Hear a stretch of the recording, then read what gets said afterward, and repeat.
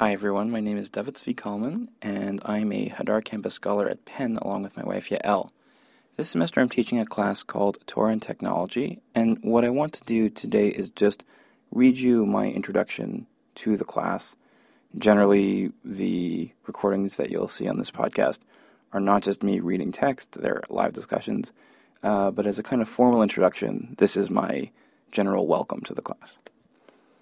So we all have an intuitive sense that the study of the relationship between technology and Torah is worthwhile. I know this because every time I tell someone about my research, they seem interested. There's a coolness factor to the topic, I think, that accompanies any combination of old material and new realities. So let me start out first by validating that popular reaction. You're right, it is pretty cool.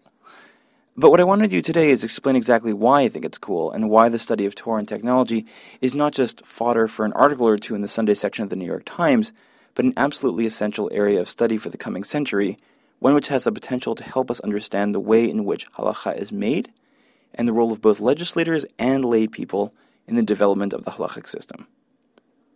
Technology can help us understand these things because studying technology means studying a continuous fountain of novelty. What's more, technological innovation represents a kind of novelty which is particularly ripe for study. So let me list 3 reasons why I think this is so. So first of all, the kind of novelty that technology provides is much less ambiguous than the novelty provided by changing political or social situations. If I were to claim, for example, that there is something novel about American democracy, or about the status of women in our society, or about the acceptance of queer and transgendered persons in science and in law, you might reasonably claim that these are not innovations at all because they are simply fluctuations along a range of possible positions, or that they are in fact steps in the wrong direction and have already been rejected by the Torah, or that the word innovation is ill-suited because it is too difficult to quantify the changes in politics or society in the first place. These rebuttals are not hypothetical. In fact, many Orthodox rabbis have made just these kinds of arguments in addressing contemporary Western culture. Because there is no agreement on what constitutes a social or political novelty, studying novelty through these lenses is much hairier and much more fraught than studying it through the lens of technology. Second, technological innovation happens fast, and its pace only continues to increase. While it is hard to point to a single moment when feminism came into its own, the steam engine and the radio can be very well located in time, and their dissemination in various countries is thoroughly documented. In particular, the speed of tech innovation today far outpaces the speed of halakhic literature, and indeed any legal literature, to deal with that innovation. As a result, the halakhic text that we'll be looking at can be situated in terms of a technology's state of development in a particular year, and sometimes we can even plot the full history of rabbinic responses to a given technology right from its very inception. Finally, technology and technological innovation are essentially neutral from the perspective of Jewish sources. As we will see later in the semester, Jewish sources seem to have relatively little to say about technological innovation itself, even when we might like them to be more aware of its existence. Judaism's tech neutrality is important because it means that there is generally no overriding reason for a rabbi to embrace or denounce any given technology. By way of contrast, the reluctance of the Amish to adopt new technologies is directly tied to Amish ideals of asceticism and simplicity, and new technologies from the outside world are, as a rule, suspected of being harmful to those ideals, at least initially.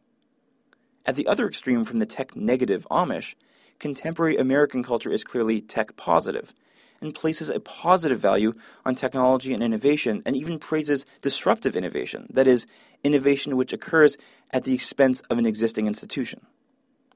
In contrast to both the Amish and the contemporary American culture, the rabbinic response to new technology is tech-neutral, and it usually is an engagement with the novel thing itself without the fact of its novelty playing a key role in decisions one way or the other. Because of these 3 characteristics of tech innovation, its unambiguity, its speed, and Judaism's neutrality towards it, the study of the interaction between technology and halakha provides us with an almost endless series of interesting and novel halakhic conversations.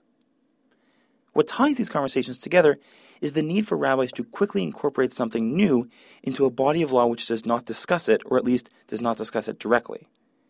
In short, looking at how rabbinic literature deals with technology is an effective way of collecting a set of texts in which rabbis are forced to be creative and to expand the halachic discourse in the process, both by reading old texts to appreciate new circumstances, and by legislating entirely new regulations on the basis of their own authority. Being able to identify these creative moments is incredibly useful, because it is at moments when halachists are forced to be creative that we are best able to learn about how they operate. Whereas under normal circumstances, it is difficult to separate out the thinking and the rulings of the halachist from the thinking and the rulings of his predecessors, technological innovation requires rabbis to act in a vacuum, or in a near vacuum, with only text to guide them. This ability to isolate a single individual's thought process means that if, for example, he has chosen to deal with innovation by a straightforward extension of existing laws, that extension was his idea, based only on his personal ability to cull relevant material from his personal storehouse of textual knowledge, or in the modern world, through the storehouse that is found in Bar-Ilan or other search tools. If he instead chooses to assert a new claim that is based in whole or in part on his personal authority, we also learn something about this individual's perception of his own legislative power. Because of the novelty of these cases, even the least interesting responses to technological change can teach us something about that halachist method, not just for that particular response, but for the scholar's other work as well. I am confident in generalizing from technology cases to other cases because, as I've articulated above, Judaism is tech-neutral, and there is therefore no reason for a halachist to use different methods when dealing with a tech case than he would when dealing with some other case. In this way, we are greatly aided by Judaism's indifference towards technology. Had more been at stake in technology cases, they would not serve as very good tests. So one purpose of this class is to learn about the halachic process through what I believe are a peculiarly helpful set of texts. On this front, the class will have been a success if we are able to use technology cases to say something about the author who wrote them or the books in which they are contained. This first purpose is general and is entirely descriptive. But there's another, more narrow purpose, one which is both descriptive and prescriptive. This second purpose is perhaps even more important for us as a member of the Jewish community living through the most rapid period of technological change in human history. Rabbinic literature on technological innovation tells us not just about the methods of the halachists, but about the general trends in the way that new technologies are dealt with as they emerge. In previous centuries, when innovation was slower, creating a general framework for technology and halakha was perhaps less important. In the future, however, we are likely to see new technologies affect our lives in ways both more various and more substantial. And I would add, in previous centuries, it was possible for rabbis to create responses to new technological situations because there was often a long pause after a technology. In the future, technology seems to be increasing constantly, and it never fully matures or reaches a plateau. And so there's kind of a moving target. In recent years, there have been case studies of particular areas of halakha, but to date there are almost no general frameworks to help us understand how innovation has been dealt with in the past, let alone thoughts about methods for dealing with future innovations. In this way, this course will be an attempt to understand how rabbis dealt with the unexpected in the past, and what, if anything, we should do in the future to systematize the way in which new innovations are incorporated into the world of Torah. In answering this question, we will also deal with some of the contemporary American legal scholarship, which deals with emergent technologies, although this is a problem which the American legal system, like every world legal system today, is still actively trying to solve. Unlike previous classes, this is not one where I know most of the answers in advance, or pretend to know most of the answers in advance. It is, as far as I can tell, a more or less entirely unexplored way of looking at halakha, and so this is very much a workshop, and I encourage you to bring in any data, Jewish or otherwise, that you think are relevant. In particular, I'd like us to entertain the possibility that, while Judaism has been tech-neutral in the past, maintaining an attitude of indifference may simply not be possible in the future, and that halachic decisors must engage more actively in our culture of innovation and disruption in a way that allows us to think about emergent technologies on more than just a case-by-case basis.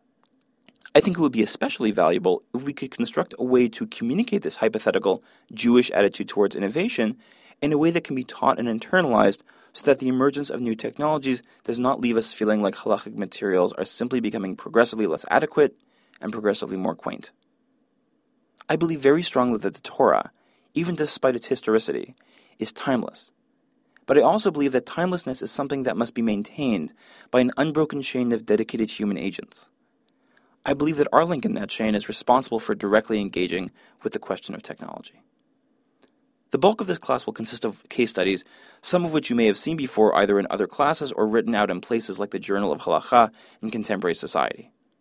What separates this class from those analyses, I think, are differences in approach. So let me articulate some of those differences. Number one, we are examining not just modern technologies, but medieval and ancient technologies as well.